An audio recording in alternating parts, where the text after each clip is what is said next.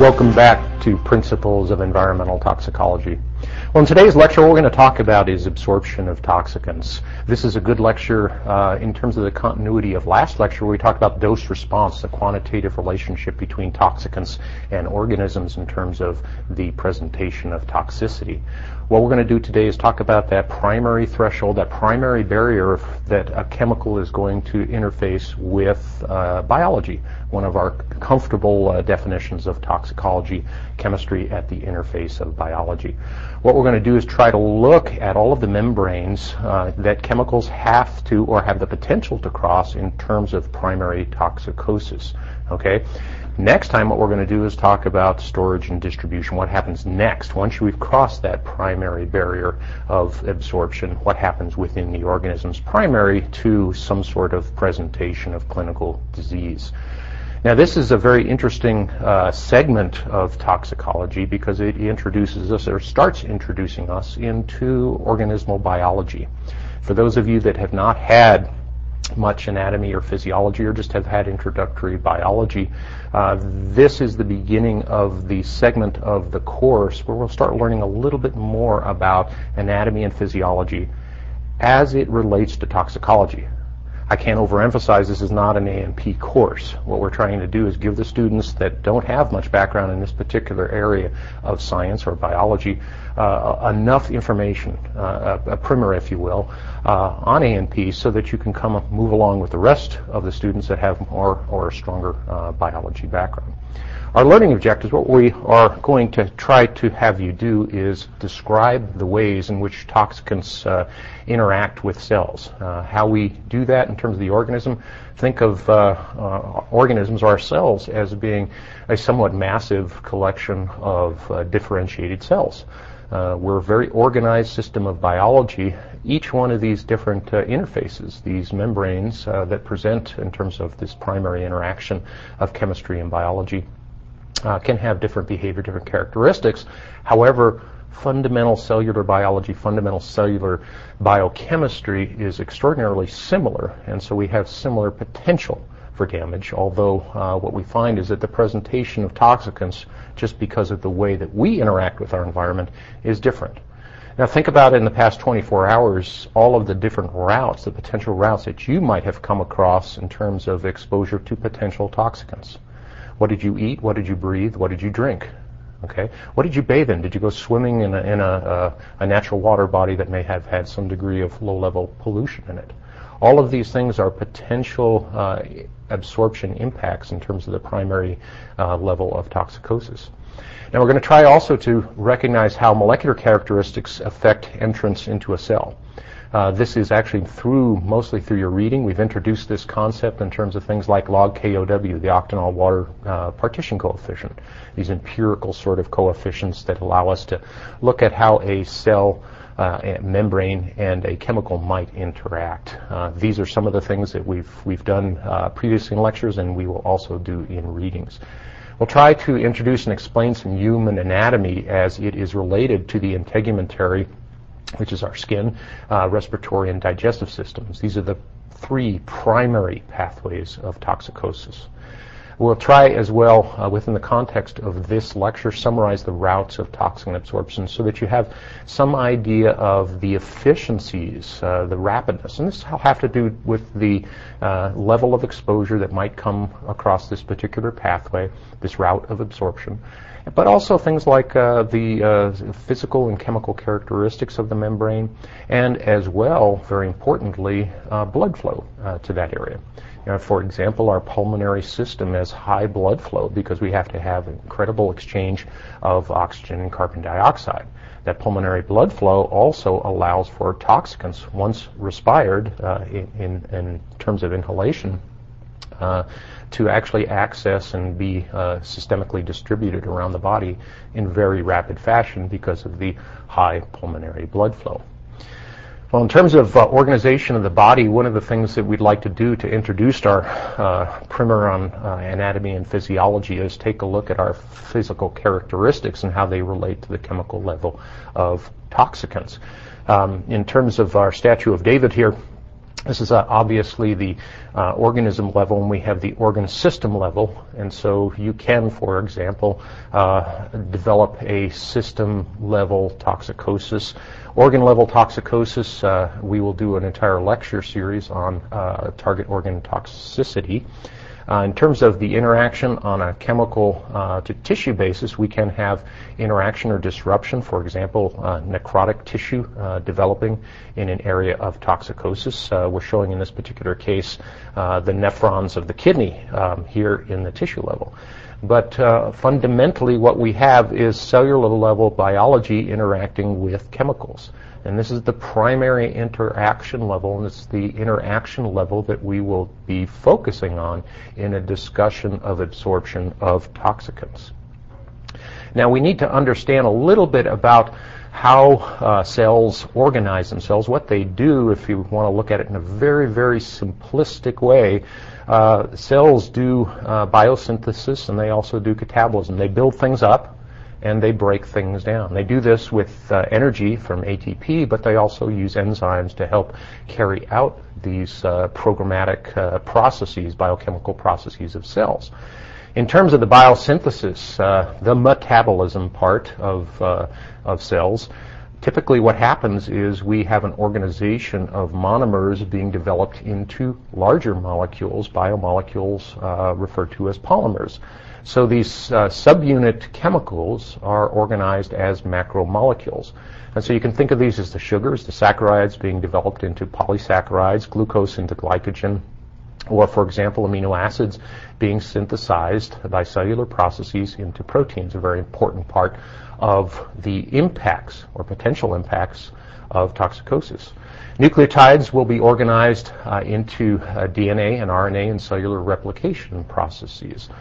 One of the things that we want to do here when we talk about chemicals interacting with biology is make sure that we understand, have a good representation for what chemicals are.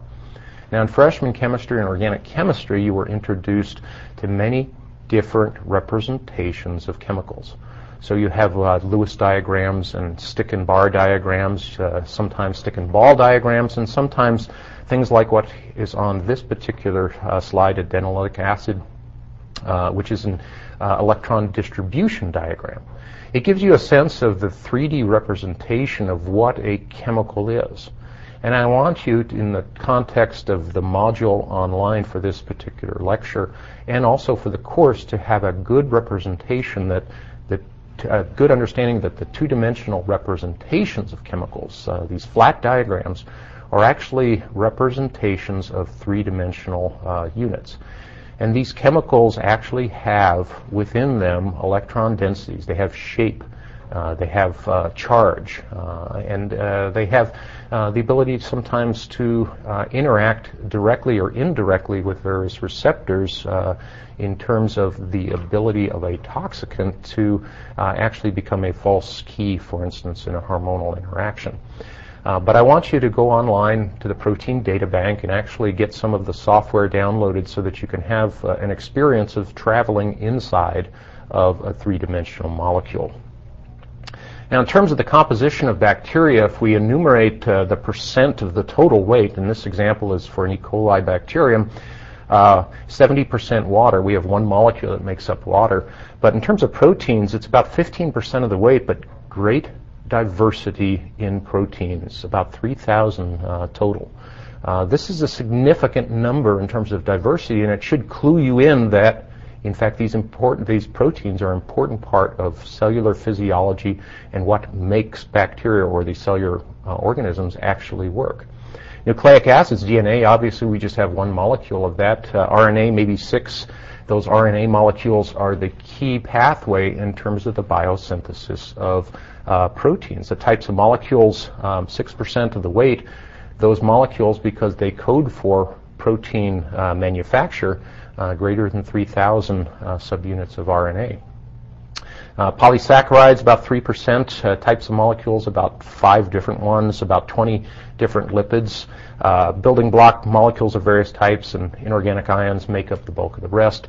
The take-home message of the slide is that protein and protein biosynthesis is an important part of what cells do from a diversity point of view. And so there's a lot of potential for interruption of key enzyme systems, for example. Enzymes are proteins, key receptors, key processes, whether it be structural proteins in terms of the potential for birth defects. And so these are key arenas of toxicosis because of the sheer diversity in numbers. One of the other things that I want to go back and have you review is just fundamental or basic cell structure here. I've highlighted on this cartoon out of a biology textbook the nucleus, the mitochondrion, the cytoplasm, the ribosomes, the cell membranes. All of these are key targets of interaction for various toxicological processes. Remember that we're dealing with a chemical that is going to interact with the chemicals that make up these particular systems or subsystems of cellular structure. Okay, so for example, and I'll show you an example here in a second in terms of a picture, think about what might happen with a reactive chemical with the lipid membrane and how that might interact or react.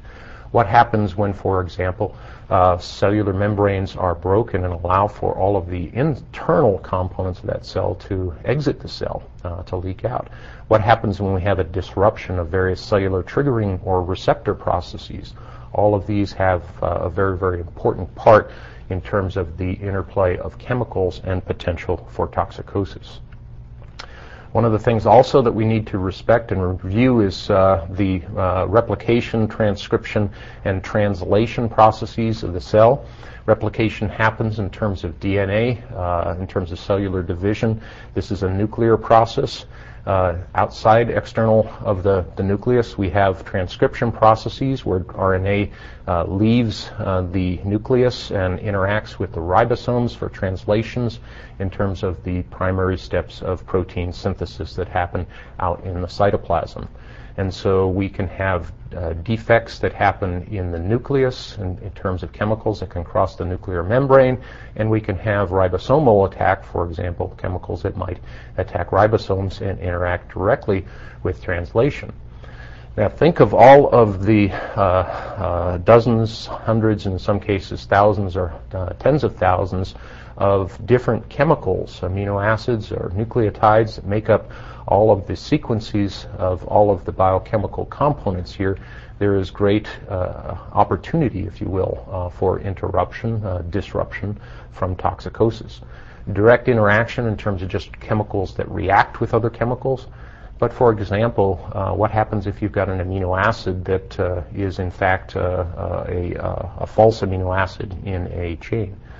We do have many systems in terms of cellular biology to repair and replace defective copies of RNA, even cellular processes in terms of DNA repair.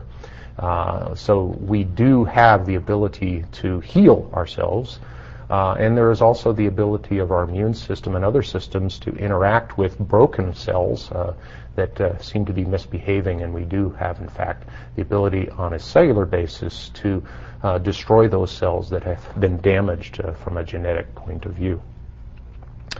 Now, I introduced that proteins, this tremendous diversity of biochemical products in a cell, is also a very ripe point of potential toxicosis.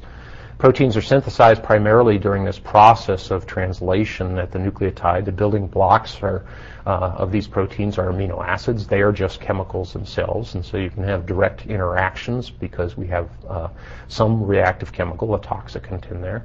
And again, they can run the full range of amino acid-like compounds, for example, or just chemicals that have high degree of reactivity with the electrophilic sites or the nucleophilic sites on amino acids. These proteins are made of long chains of amino acids. In terms of introductory biology, they're peptide bonds and disulfide bonds, for example, on the cysteine molecule, a sulfur-bearing amino acid. This gives us a little bit of primary structure and also secondary and somewhat tertiary structure. All of these are potential disruptions in terms of these three-dimensional, and this is a really important concept to take home, these three-dimensional reactive sites involved with some of these proteins. Now, proteins can be modified by heme groups, sugar groups, and various phosphates in terms of their particular function and what they do. I've given you an idea here in terms of reviewing a little bit of biochemistry that amino acids are just chemical compounds, alanine, aspartate, cysteine, phenylalanine, give you an idea. Chemicals can react with chemicals. Toxicants are chemicals, and so these are points of potential reactivity. And so go back to fundamental amino acid chemistry in terms of the spontaneous reaction of amino acids with other amino acids to form dipeptides, remembering that these amine groups, for instance, are fairly reactive. Well, what happens if we have other sorts of chemically reactive nitrogen compounds like nitrite, forming potential nitrosamines, for example, known carcinogens? And so these are, the point here is just to take home that in toxicology we are dealing fundamentally with a cascading effect of chemicals reacting with biochemicals of some variety. In terms of how we start forming structures, remember that these amino acid chains, I did an experiment. I happen to have some software that will give lowest energy conformations. And so I started to, in this particular software, just adding amino acids randomly in terms of these peptide bonds. In about 10 or 20 minutes, I made this pretty nice amino acid chain here.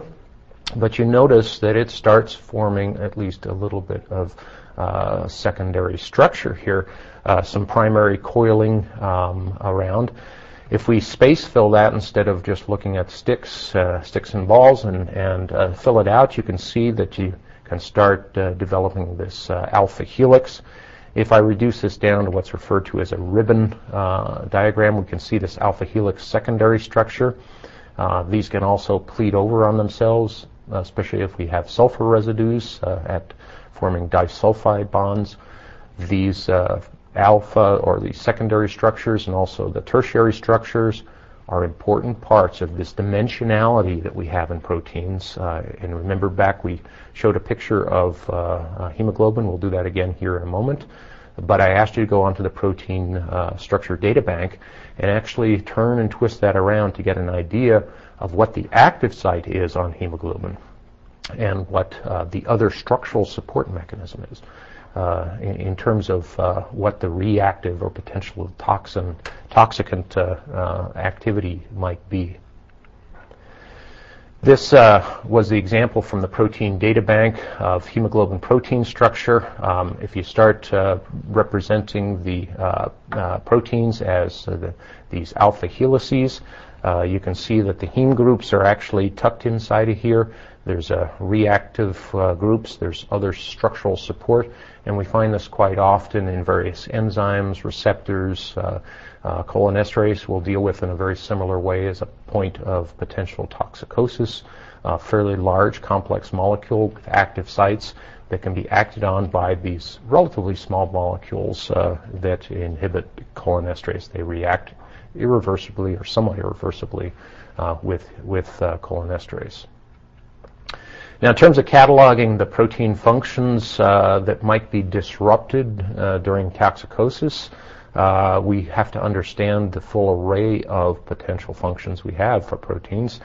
They can act as antibodies, where they recognize molecules of invading organisms, and this is a chemical reactivity, typically one that's mediated by larger or macromolecules, but sometimes smaller molecules can actually react with other biochemicals to form haptens, and these haptens then will have a antibody reaction.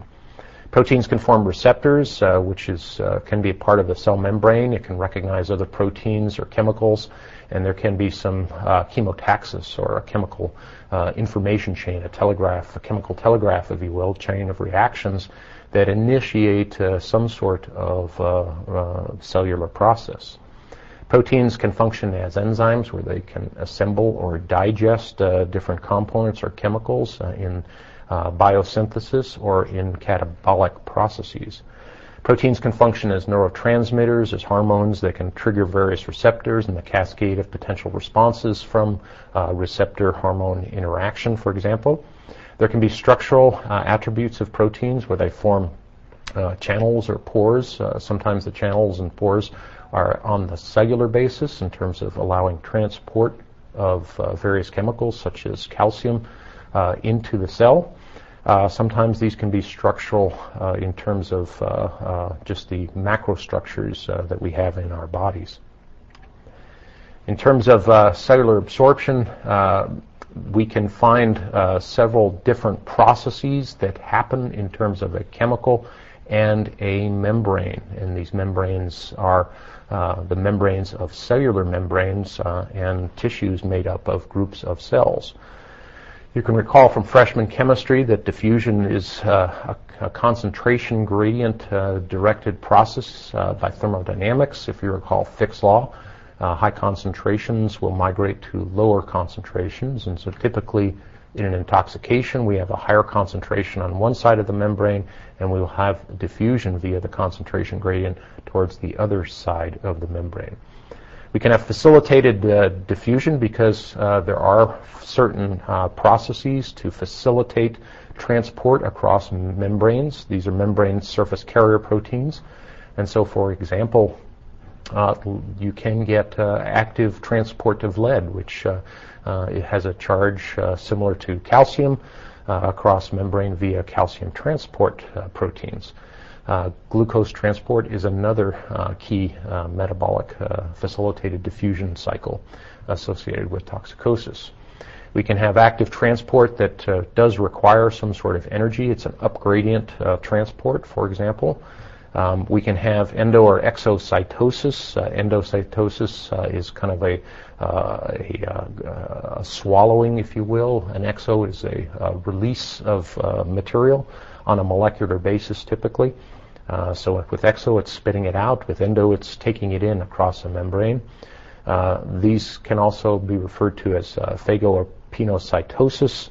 Phagocytosis is an engulfing. A pino is and it's an engulfing, and it actually creates a membrane-lined vacuole, if you will, within the cell, or a pinocytosis, where it actually expels a membrane-encircled waste product.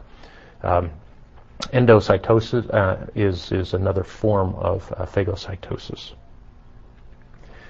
I promised you a cell membrane diagram, and I give it to you here. And again, this goes back to just identifying that, in fact, cell membranes are made up of chemicals, and we're talking about the ability of chemicals as toxicants to interact with chemicals as biochemicals, making up some sort of level of biology.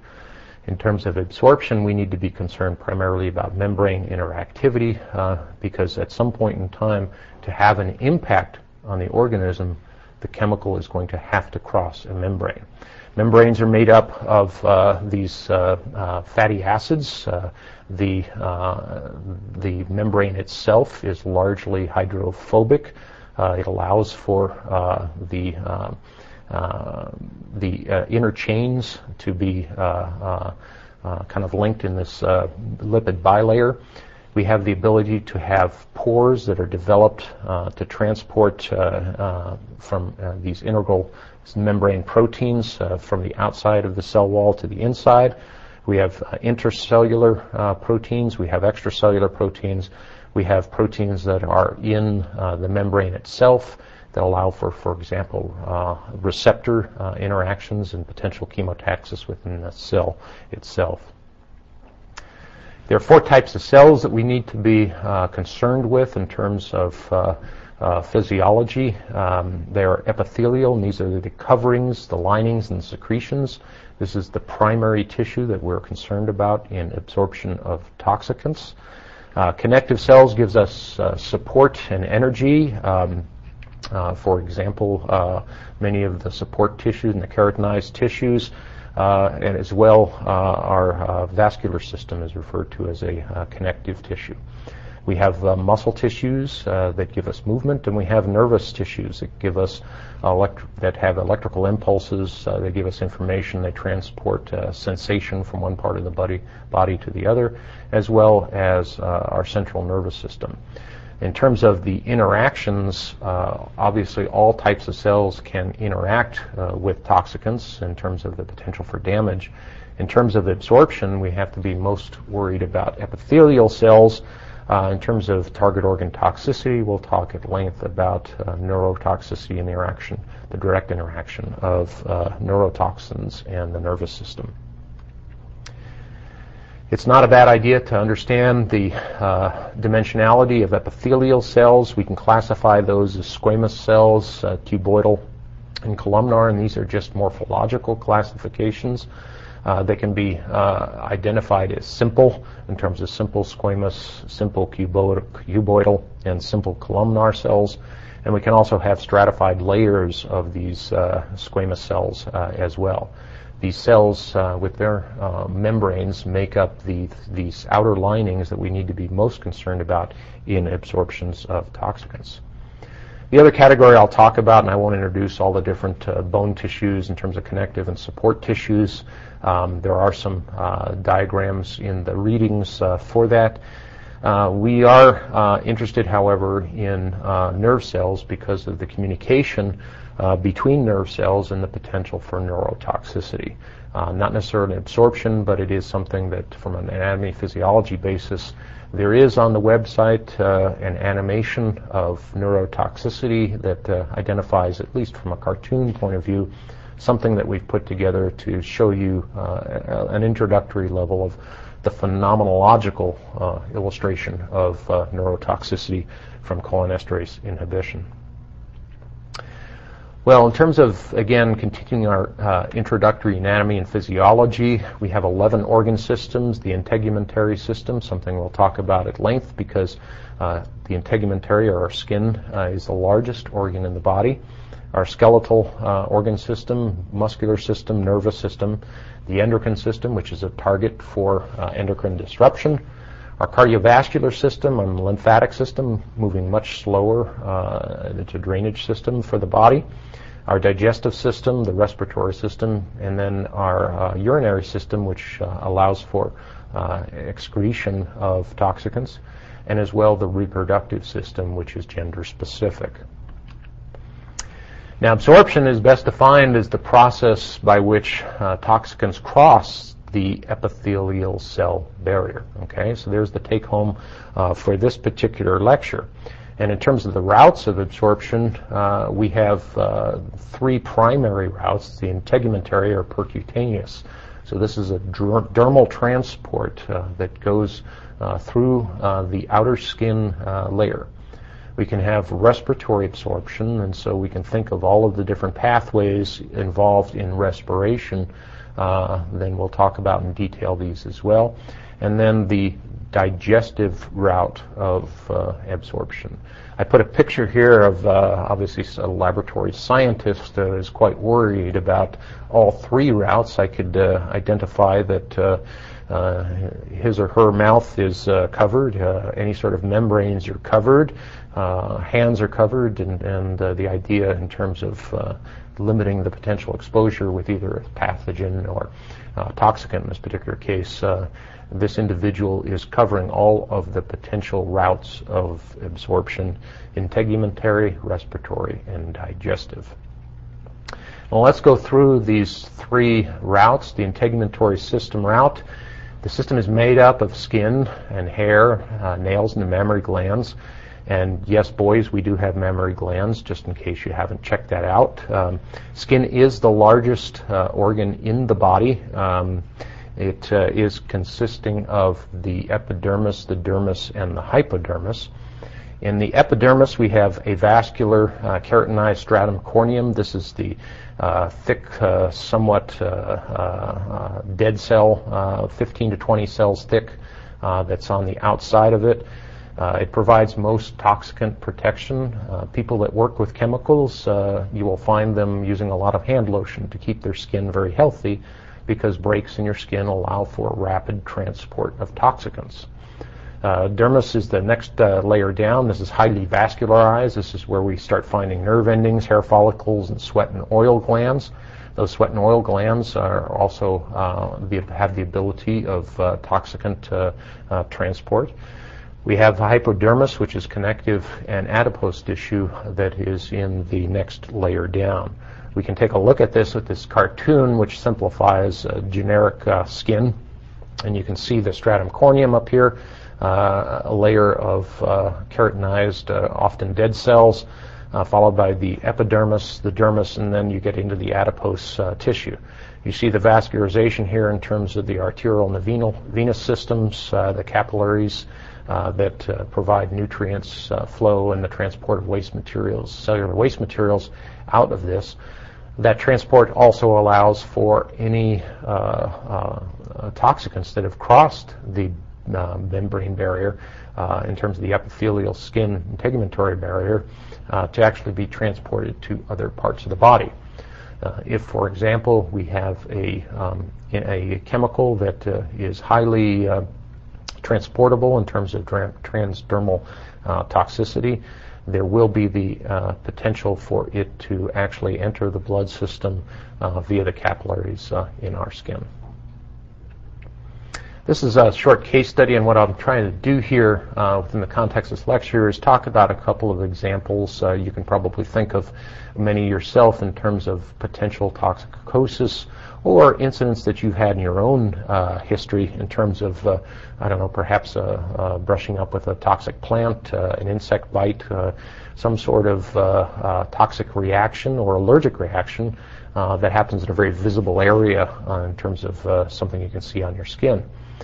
This particular case is about a Kenyan beetle toxin. This is describing this unfortunate young man with a lesion down the side of his face. He found this colorful bombardier beetle, and this particular species of beetles, it's related to the species Brachynes, actually has a mixing chamber in its body, and its particular defensive array is involved with a mixture of chemicals. These are quinone-based chemicals. The mixing chambers combine two very reactive chemicals, biochemicals, in the animal. It develops at very, very high temperature, and this hot caustic poison comes streaming out of the beetle as a protective envenomation, and it's directed at threats. This boy, I'm sure, saw this colorful beetle and thought it was quite interesting and found out that this is not a beetle that you play with. Respiratory system route is our next route of absorption. In terms of the types of material, it's a little bit different than our skin. The skin is stratified or layered squamous epithelial tissue, whereas the respiratory system is squamous epithelium, ciliated columnar, and cuboidal epithelium. The ciliated columnar cells are very interesting. Many of you that have ever worked in a dusty environment, perhaps sawdust or cleaning an old attic without any sort of respiratory protection, know that perhaps for a day afterwards you're coughing up sputum that might be quite colorful, gray or black in some cases, if it depends upon how dusty the environment was. If you've worked in agricultural fields, out in dusty fields, you've seen this as well. These cells are non-keratinized, so they don't have that kind of hard outer, almost callus-like tissue our skin can develop. We have essentially a tremendous amount of turnover of these cells as well in the gut. These ciliary tissues are quite interesting in that they provide a very peristalsis sort of motion. It allows to trap particulates. It allows to take fluids and actually escalate them up so that we cough out some of the materials that we have inhaled. The respiratory system route is made up of three primary sections: the nasopharyngeal, the tracheobronchial, and the pulmonary system, which is the lung interacting with the blood system. This cartoon gives you at least an illustration. So we have the nasopharynx here in terms of our respiratory tracts, the nasal cavity and the oral cavity. That comes down into the trachea. It goes into the primary bronchial chambers, into the lung itself. There's a distribution network of bronchi and bronchioles. These bronchus are essentially major pathways, major highways. The bronchioles are the minor sort of side roads. These bronchioles distribute air pathway into the very, very high surface area alveolus. These tissues are highly vascularized to allow for the exchange of waste materials from respiration, primarily carbon dioxide, but it also could be an elimination product of a volatile metabolic product. For example, it allows also for the inhaled oxygen to be transported into the oxygenated blood supply and distributed from the heart. The pulmonary system has a high rate of blood flow. The various alveolus have extremely high surface area. If I haven't said it yet in the course, the numbers of square meters is about the same as half of a volleyball court. This is a very, very high surface area membrane. It allows for very rapid transport of oxygen across this membrane in terms of our respiratory metabolism. In the nasopharyngeal system route, we have the nostrils, the nasopharynx, the oropharynx, and the laryngopharynx. We have hairs and mucus in this system that are enabled to trap greater than 5 micron particulates. Many of you have seen air warnings. In fact, right now with a number of forest fires, not only are we worried about the smoke, but also particulates that might be airborne from combustion processes. You'll sometimes hear the term PM10. This is particles that have a 10 micron or less diameter. These are the ones that give us most concern in terms of respiratory toxicity, because you start to get to that threshold where these will go to the furthest reaches of lung tissue and have very limited ability to come back up the mucociliary escalator. In the tracheobronchial region, it's made up of the trachea, the bronchi, the bronchioles, again, these major highways going to minor highways, finally to country roads as it goes kind of the smaller interstitial spaces. We have a cilial action on these particular tissues. The mucus, the luminal mucus, which is lining this piece of anatomy, can trap 2 to 5 micron particulates and water-soluble aerosols and gases. In terms of respiratory toxicology, if you breathe a water-reactive toxicant, there can be site interactions. So, for example, acids or bases that have been volatilized are very reactive with water, and so you can actually have tremendous amount of caustic damage, contact surface damage on these tissues. For example, other chemicals, and we'll talk about Bhopal plasticizers that came out in an occupational industrial accident, interacted with water, causing tremendous amount of damage to this particular structure. And in terms of the pulmonary exchange, this happens at the alveoli. These have extremely high surface area, so high amounts of gas exchange. And that's why, for example, if you do breathe something, for example, sulfide-type gases like hydrogen sulfide, you typically have a very fast gag reflex where you stop breathing. This is probably an involuntary reaction, kind of a brainstem reaction that has come with us through our evolutionary development. But what happens quite often is we find ourselves being exposed to things that we can't smell, we can't sense. This is why, for example, that they put methyl mercaptans, or very smelly sulfur compounds, in the natural gas in your houses if you have a gas stove. The idea is to make you have the ability to sense the gas, which you cannot. Methane doesn't have a particularly strong smell. And there are many airborne toxicants that don't have that sensory sort of warning that, for example, sulfide compounds do. The pulmonary system does allow for this exchange, and in fact, as you will learn, this is also important for metabolites that are volatile. And I use the example that many selenium-based toxicants are actually very much like the sulfur compounds in that they smell. They give you kind of a garlic breath. And there are many metabolic processes that will give us off breath as well. Ketosis is one of them. If you've got metabolic ketosis, you will have very metallic smelling breath because of the byproducts of that particular metabolic problem. This is a lung dissection. This is a bovine lung. This is something I did one afternoon, one summer's afternoon. This was from an abattoir or slaughterhouse, and I recovered this particular lobe of a cow lung.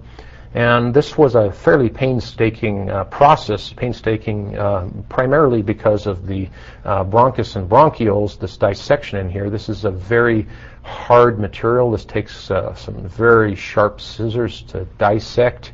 It doesn't cut very easily. This is a structural pipe, if you will. Whereas as you get down into some of these high membrane type tissues, this is somewhat gelatinous based tissue that when it is full of air is a very wet, moist tissue.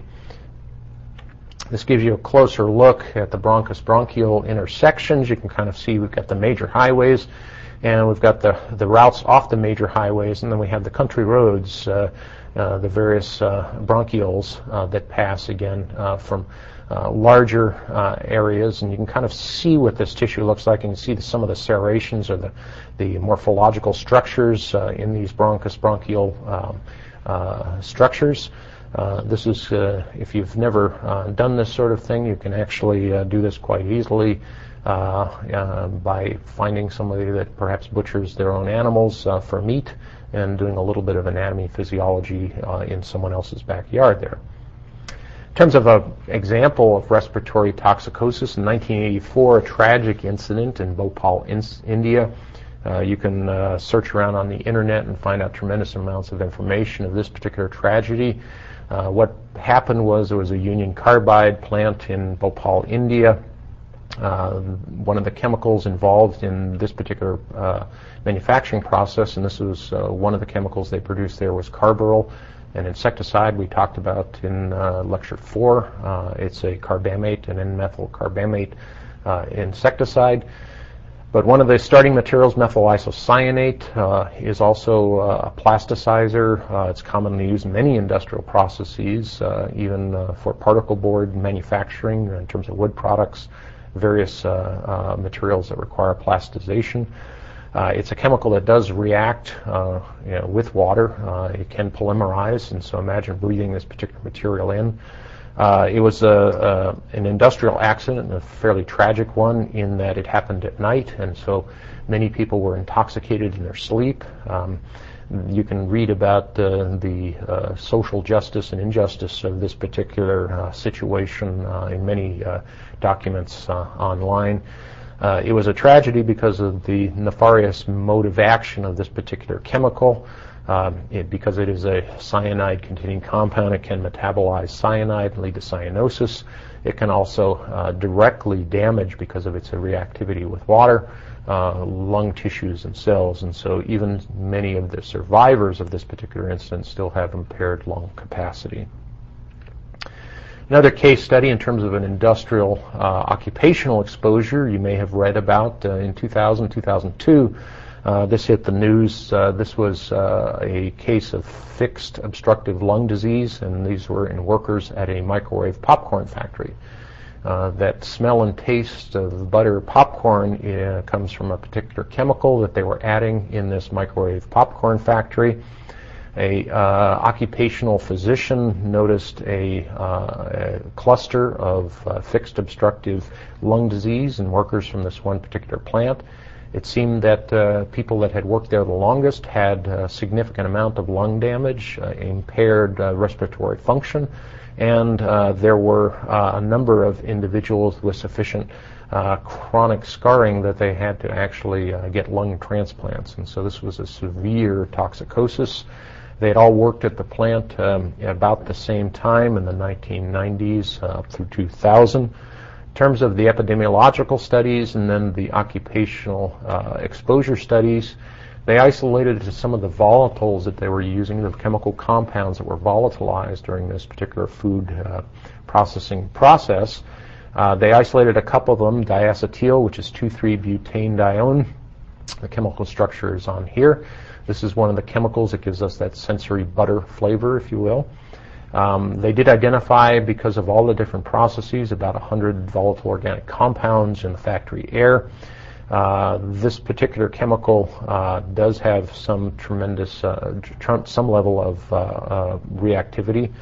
The air concentration was about 18 parts per million, and so you could smell it, and I would say at 18 parts per million, probably taste it. This is, again, typically 18 part per million will be a milligram per cubic meter in terms of air concentrations. And so they did find this, and in terms of addressing the needs, not only in terms of the impaired health of some of the workers, but also creating a safe work environment, they did do a tremendous amount of re-engineering of the plant to isolate any volatiles from the workplace. Our next route of absorption that we're going to talk about is the digestive system route. The digestive system involves the mouth, the oral cavity, the esophagus, the stomach, the small intestine, the rectum, and the anus. This is important not only for exposure, but also for elimination, and we'll talk about how that happens. The residence time in terms of our gut can determine some amount of the destruction of tissues or potential destruction of tissues because of the residence time at a particular site. We have in our mouth a relatively short amount of time, and if it's very reactive, typically we're going to have some the sensations, the same nerve endings that give us the wonderful flavors and tastes of various chemicals, including, for example, capsaicin. Capsaicin is the hot and red chili peppers. It's a neurotoxin. It's, for many of us, a very flavorful neurotoxin. Have you ever noticed the commercials for capsaicin lotions for people that have arthritis or some sort of pain? So the next time you eat that spicy meal, know that, in fact, capsaicin is, can be, in industrial grades, a very, very potent neurotoxin. But quite often, if we have a tremendous amount of potential for tissue damage with a toxicant, we'll have a gag reflex or the urge to spit it out because it does, in fact, start burning or having some sort of tissue damaging impact that will affect all the nerve endings in the mouth. Excuse me. We can also have toxicants that take quite a while to have their mode of action actually initiated. In the small intestine, for example, there's a long residence time, greater than 24 hours typically, or potentially greater than 24 hours. But absorption toxicants can take place anywhere. And in terms of facilitated absorption, remember that when we eat foods, we have tissues in our gut, our gastrointestinal tract, that are actually optimized for absorption of many chemicals. And so we have the potential for high blood flow, tremendous amount of membrane transport, facilitated transport for nutrients. All of these systems can enable toxicosis in terms of a digestive system route. There was one time in the course I used to give up a slide, and you can probably find this if you search around, of a clinically depressed individual that tried to commit suicide by drinking a cocktail of whiskey and Drano. This was a very disastrous impact in terms of the caustic. Actually burned this unfortunate individual's digestive system all the way down to the small intestine. And the individual did survive with first aid and with hospitalization, but no longer had a digestive route.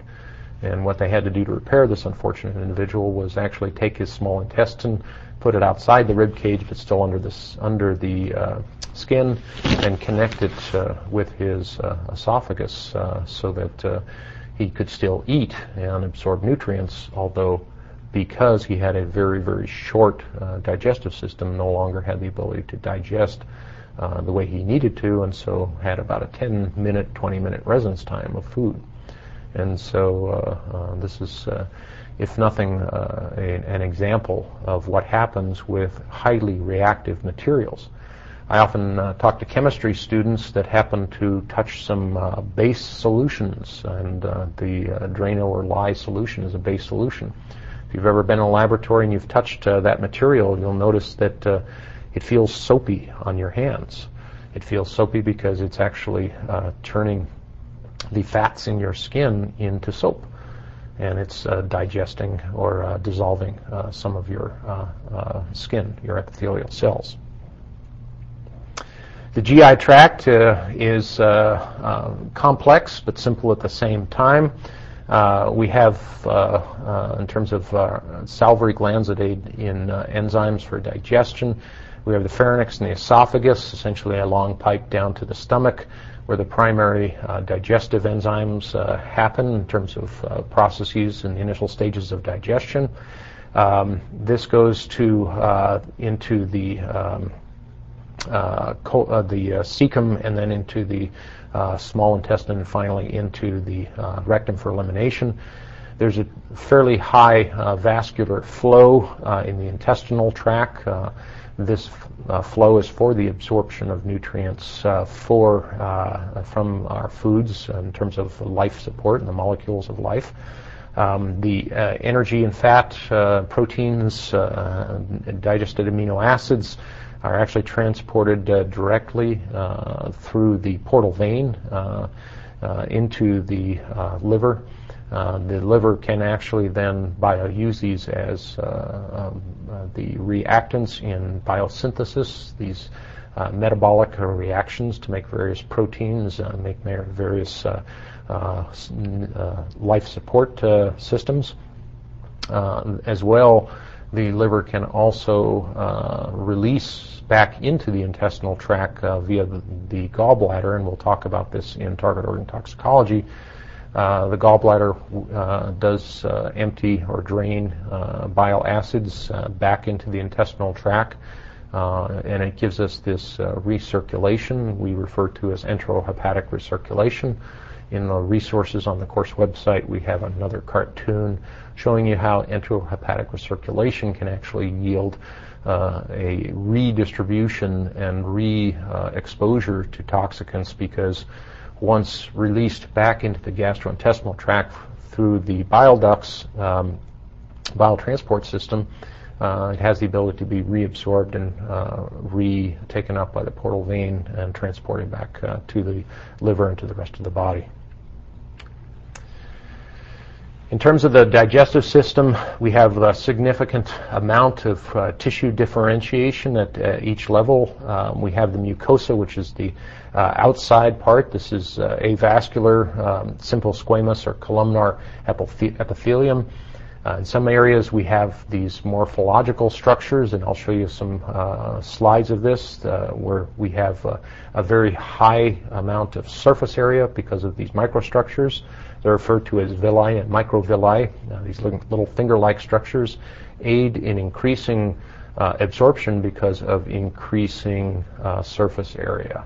And so again, the morphology of this particular tissue is essentially engineered, if you will, by biology for absorption, and this is absorption of nutrients. Below that, we have the submucosa, where we find blood flow and the lymph system interface. Why would we have a lymph system interface? Primarily for one of the reasons is transport of waste products, but also for transport of immune reactive cells, the lymph system. Remembering that many of the things that we can eat might have some level of potential pathogenic infection potential. The next layer down is the muscularis, which we have movement, and this gives us the peristalsis that we have in our digestive system to move solids from the higher levels to the lower levels of our gastrointestinal tract. Anything that shocks the muscles will get us out of peristalsis, and for those of you who experience constipation for whatever reason or illness, have experienced the loss of the movement. On the outside of the this particular digestive system is the serosa, or the casing. This casing, many of you have eaten sausage. It's the casing from various animal intestines is used in sausage manufacturing. There are some ethnic soups, for example, that are made out of intestines. Menudo is a Mexican dish, and there's several others. And so you've seen some of these systems and some of these differentiated tissues in terms of your own diet. The way this looks in terms of the small intestine, it's a pipe. The pipe has these layers that we just went through. We have the villi, the mucosa, and underneath it the submucosa and the muscularis, and then the outside casing. You can see that in the villus and the microvilli that appear on here, we have these epithelial cells. They're highly vascularized because we are trying to impact transport of nutrients. We also have lymph vessels in here because we have the potential impact of bacterial perforations, infectious processes because of food that has some degree of infectious microbiology. And we're also managing the microbiology that occurs normally and naturally in our intestines. If we take a look at this from a different point of view, and one of the things I'm going to try to alert you is this is not a medical med-micro course, but quite often we'll be looking at two-dimensional representations such as this, which in this case is a medical illustration. This is a two-dimensional rendering of three-dimensional subjects. It's always good in terms of histology and histopathology to remember that when we are doing a microscopic view, that we are typically taking a three-dimensional object and looking at it from one particular direction, north, south, east, or west. And our view can change, the direction that we're viewing can change how the structure is represented. And so, for example, in this case of a villi, even though this is a three-dimensional object, we might think about a cucumber. If I were to slice a cucumber on its side, it might have this sort of representation. But if I diced the cucumber across, it would have a circular representation. And so always have that in the back of your mind when you're viewing a histology slide. This is a histology slide. This is microscopic view. It's stained to give some of the substructure of the villi. And you can see, again, a very high amount of surface area in terms of the cells that are presented on there, and maximizing the membrane presentation to the intestinal tract, again, to maximize the potential for absorption. Well, finally, let's finish up today talking about absorption, talking about a case study or an incident. This was in California. It is where it actually started. And this was in 1985. This is the 4th of July, and we Americans like our watermelon for our 4th of July picnics. In this particular situation, there was individuals that presented to a emergency room with nausea, vomiting, diarrhea, profuse sweating, excessive tearing, muscle fasciculations or just vibrations or rapid twitching, and bradycardia or rapid heartbeat. Aldicarb, this is another carbamate insecticide, and it's a potent acetylcholinesterase neurotoxin. It inhibits transmission of neural impulses. It allows for the impulses to essentially not be stopped, and that's why we have these sorts of fasciculations. This particular insecticide is not registered on watermelons, and this is where we get back to these economic poisons and the testing that's required. As it turns out, we know what chemicals can be used on what plants. This is what happened when there is a violative use. This particular violative use happened because the growers noticed that the watermelons would grow bigger with dosing of this particular insecticide. There seemed to be some sort of hormonal interaction with this chemical and the watermelon plants. People that do metabolism of some of these materials note that different types of plants will metabolize or synthesize or sequester pesticides in different ways. Over the next month, about 762 probable or possible cases were reported. The most severe signs and symptoms included various seizures, loss of consciousness, cardiac arrhythmia, hypotension, dehydration, anaphylaxis, like an anaphylactic shock, an immune cascading response. One individual did die of a heart attack. This may have just been brought on by a pre-existing condition coupled with the stress of this particular food poisoning. I'll have various types of case studies such as this one in this course, and what we'll do is actually refer to a publication by the CDC called Mortality and Morbidity Weekly. And these are weekly clinical reports. As I said, in terms of dose-response testing, we don't test on humans for toxicants. We do for pharmaceuticals in phase 1, phase 2, phase 3 studies. That was a part of your reading in terms of the toxicology tutor from the National Library of Medicine. But we don't do that with toxicants. And so we use these case studies to know and understand the mode of action, what happens in terms of dose response. It allows us to collect from the unfortunate situations of, in this particular case, of food poisoning, or in other cases, a depressed individual trying to commit suicide, the dose-responsive interactivity, and in this particular case, what happens as these toxicants get absorbed from, in this case, gastrointestinal tract, digestive system. Next time, what we're going to do is talk about storage and distribution, the next step in our sources, pathways, receptors, and controls. What we're going to try to do is take a look at what happens once these toxins have crossed the epithelial barrier